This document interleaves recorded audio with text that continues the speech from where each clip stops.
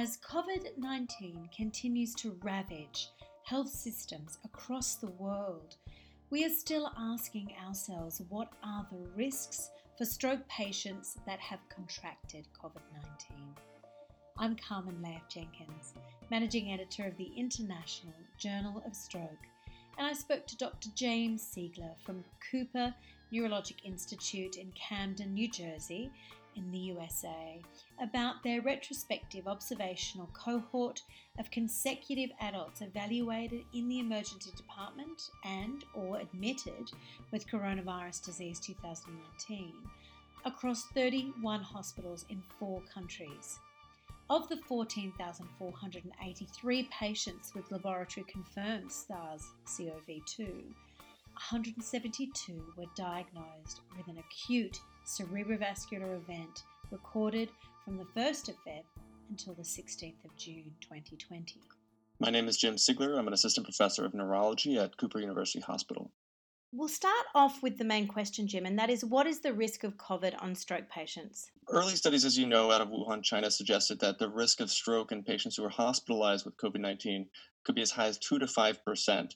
Now, since some papers have come out of New York and Europe and the US, we've seen that that risk is not as high, but that doesn't mean that the severity of the illness is not as low as we might suspect. We know the natural history of patients with stroke. We know the natural history of patients with COVID, but we don't have a good understanding of what happens when the two are combined.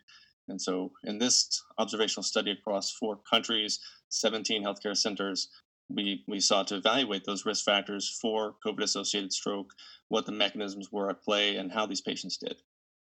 So you've pulled some data apart. You've looked at female results, you've looked at male results, different age groups, etc. Can you give us a bit of a background? So we included about 14,500 or so patients across the sites. Because of patient confidentiality issues, we were able to bin the ages by decade, and it seems like the ages were pretty consistent with what we know about with acute stroke patients and in patients who are critically ill with COVID-19, so it's all pretty consistent.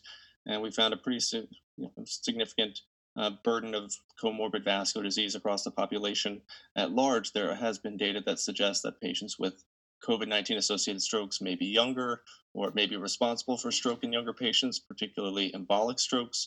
But we saw by and large that most patients with COVID-19 and associated stroke were this typical age that we see who have strokes. And what's that age?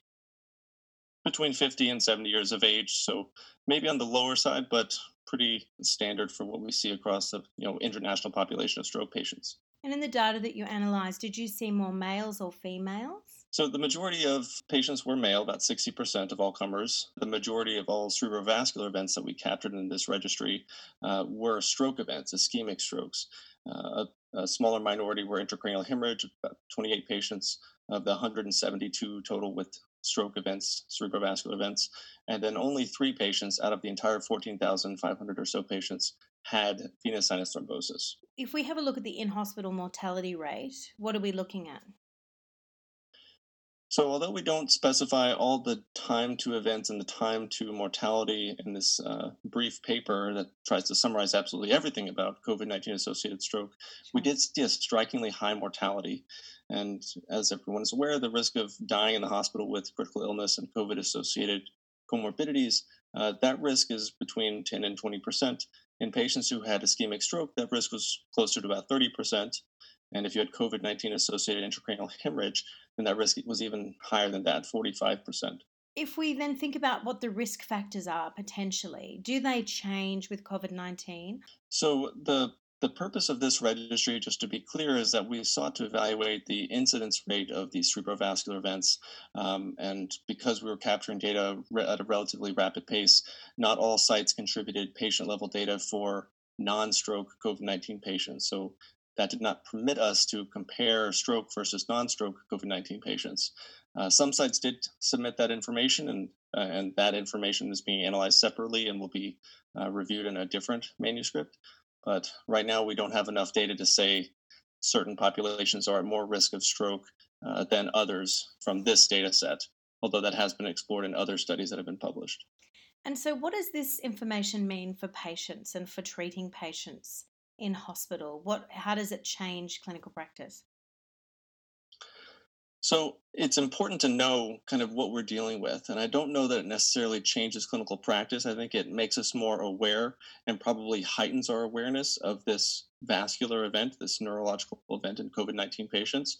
And if anything, it tells us that the risk of stroke is lower than what we originally thought, but is higher than what we see in other viral illnesses like influenza. We know that compared to influenza, it's probably more 7, 8 times higher risk of ischemic stroke than patients who are hospitalized for influenza if the patient gets COVID 19.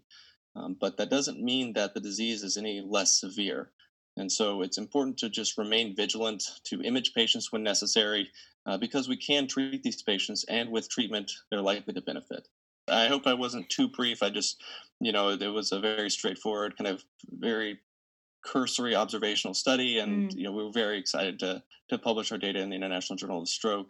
We look forward to these larger studies that'll eventually kind of conglomerate this data, to merge this data to help us better understand the disease we're dealing with. A lot of unanswered questions still exist. How do we treat these patients? When do we prophylax these patients? A lot of sites I know will empirically anticoagulate patients with elevated D dimers or suspected hypercoagulable state with COVID 19. We don't know if that's of benefit yet, but given the risk of stroke is not inconsequential, over 1% risk of stroke is not a small number. Mm. When millions of people are developing this disease, and hundreds of thousands are being hospitalized. I mean, that's a large population of ischemic stroke patients that are being observed and monitored around the world. We need to know better how to treat them. And so you're obviously on the front line of treating patients as well. Do you want to tell us a little bit about your experiences with COVID? Sure. Very broad question, but very good question, Carmen. On the front line, one thing that I do want to emphasize that I've noticed more is kind of a provider apathy. We've become complacent in how we manage our patients. We've seen COVID so much; it's literally saturated our ICUs and our hospital floors that we just become comfortable with it. And I don't want us to become comfortable. I want us to remain vigilant. I want us to remain aggressive, to continue to be as careful as possible as we're interacting with patients and their families, and with med students and residents and other providers, to use personal protective equipment, decontaminate our cell phones, and just be as safe as we can. But at the same time, we're learning more and more that stroke, myocardial infarction, vascular events, these are true complications of this viral infection. And we just have to be on the lookout. Yeah, absolutely. And so I imagine as well, when you say, people are becoming a little less vigilant, that would also be about fatigue. And to be on the front line of COVID, well, it's this wave going across the world, it's incredible numbers. What does that mean for our healthcare workers? I wonder about the mental health of healthcare workers as well that are dealing with this kind of fatigue. Yeah, from a personal perspective, I can say that, I was very anxious early on in the pandemic, and I would hyperventilate and have sort of small panic attacks. And um, as I became more comfortable with the condition, I saw it more, I did become more complacent with it, but I did feel more at ease that as I was using PPE appropriately and taking all the appropriate precautions, the hospitals were implementing appropriate precautions for their personnel.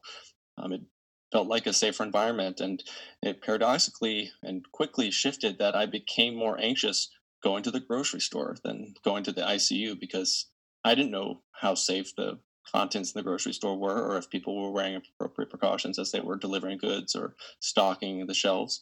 But in the hospital, I know absolutely everything is as safe as it can possibly be. I'm wearing my personal protective equipment. We're still, wearing face shields, face masks, uh, gloves and gowns in these patients' rooms, and we can't even enter the hospital without appropriate eye and mouth protection. And that's an incredibly important message too for people who are listening who are stroke patients or families with, a family member with a suspected stroke, because as we know, admission numbers are dropping for stroke. Have you seen that? Did you have a look at that in your study as well, admission numbers? Not in this study, but in a separate set of studies that we looked at, both at Cooper. We published our findings in the Journal of Stroke and Cerebrovascular Disease earlier in the spring, looking at stroke rate, and we saw that the stroke rate fell by about 25% at our local center. We have since validated that within the Society of Vascular Interventional Neurology, through which this study that we're talking about was conducted. Mm. We found similar drops in basically the incidence rate that we're observing because patients just aren't coming into the hospital with stroke symptoms. But anecdotally, I can tell you that we are still getting calls from them. We're seeing them later down the road that, oh, yeah, dad didn't come in because, he didn't think that his hand weakness was so bad. And it seems to be that these milder stroke patients are the ones that are avoiding the hospital because they are worried. And those are the patients that are probably at more risk because those milder strokes, those high risk transient ischemic attacks, those carry a high risk of recurrent events. And those are the people that we can target with earlier treatment, aggressive treatment, and prevent the more disabling event that happens down the road. You've been listening to a podcast interview with Dr. James Siegler from Cooper Neurologic Institute from Camden, New Jersey in the USA on COVID-19 and stroke.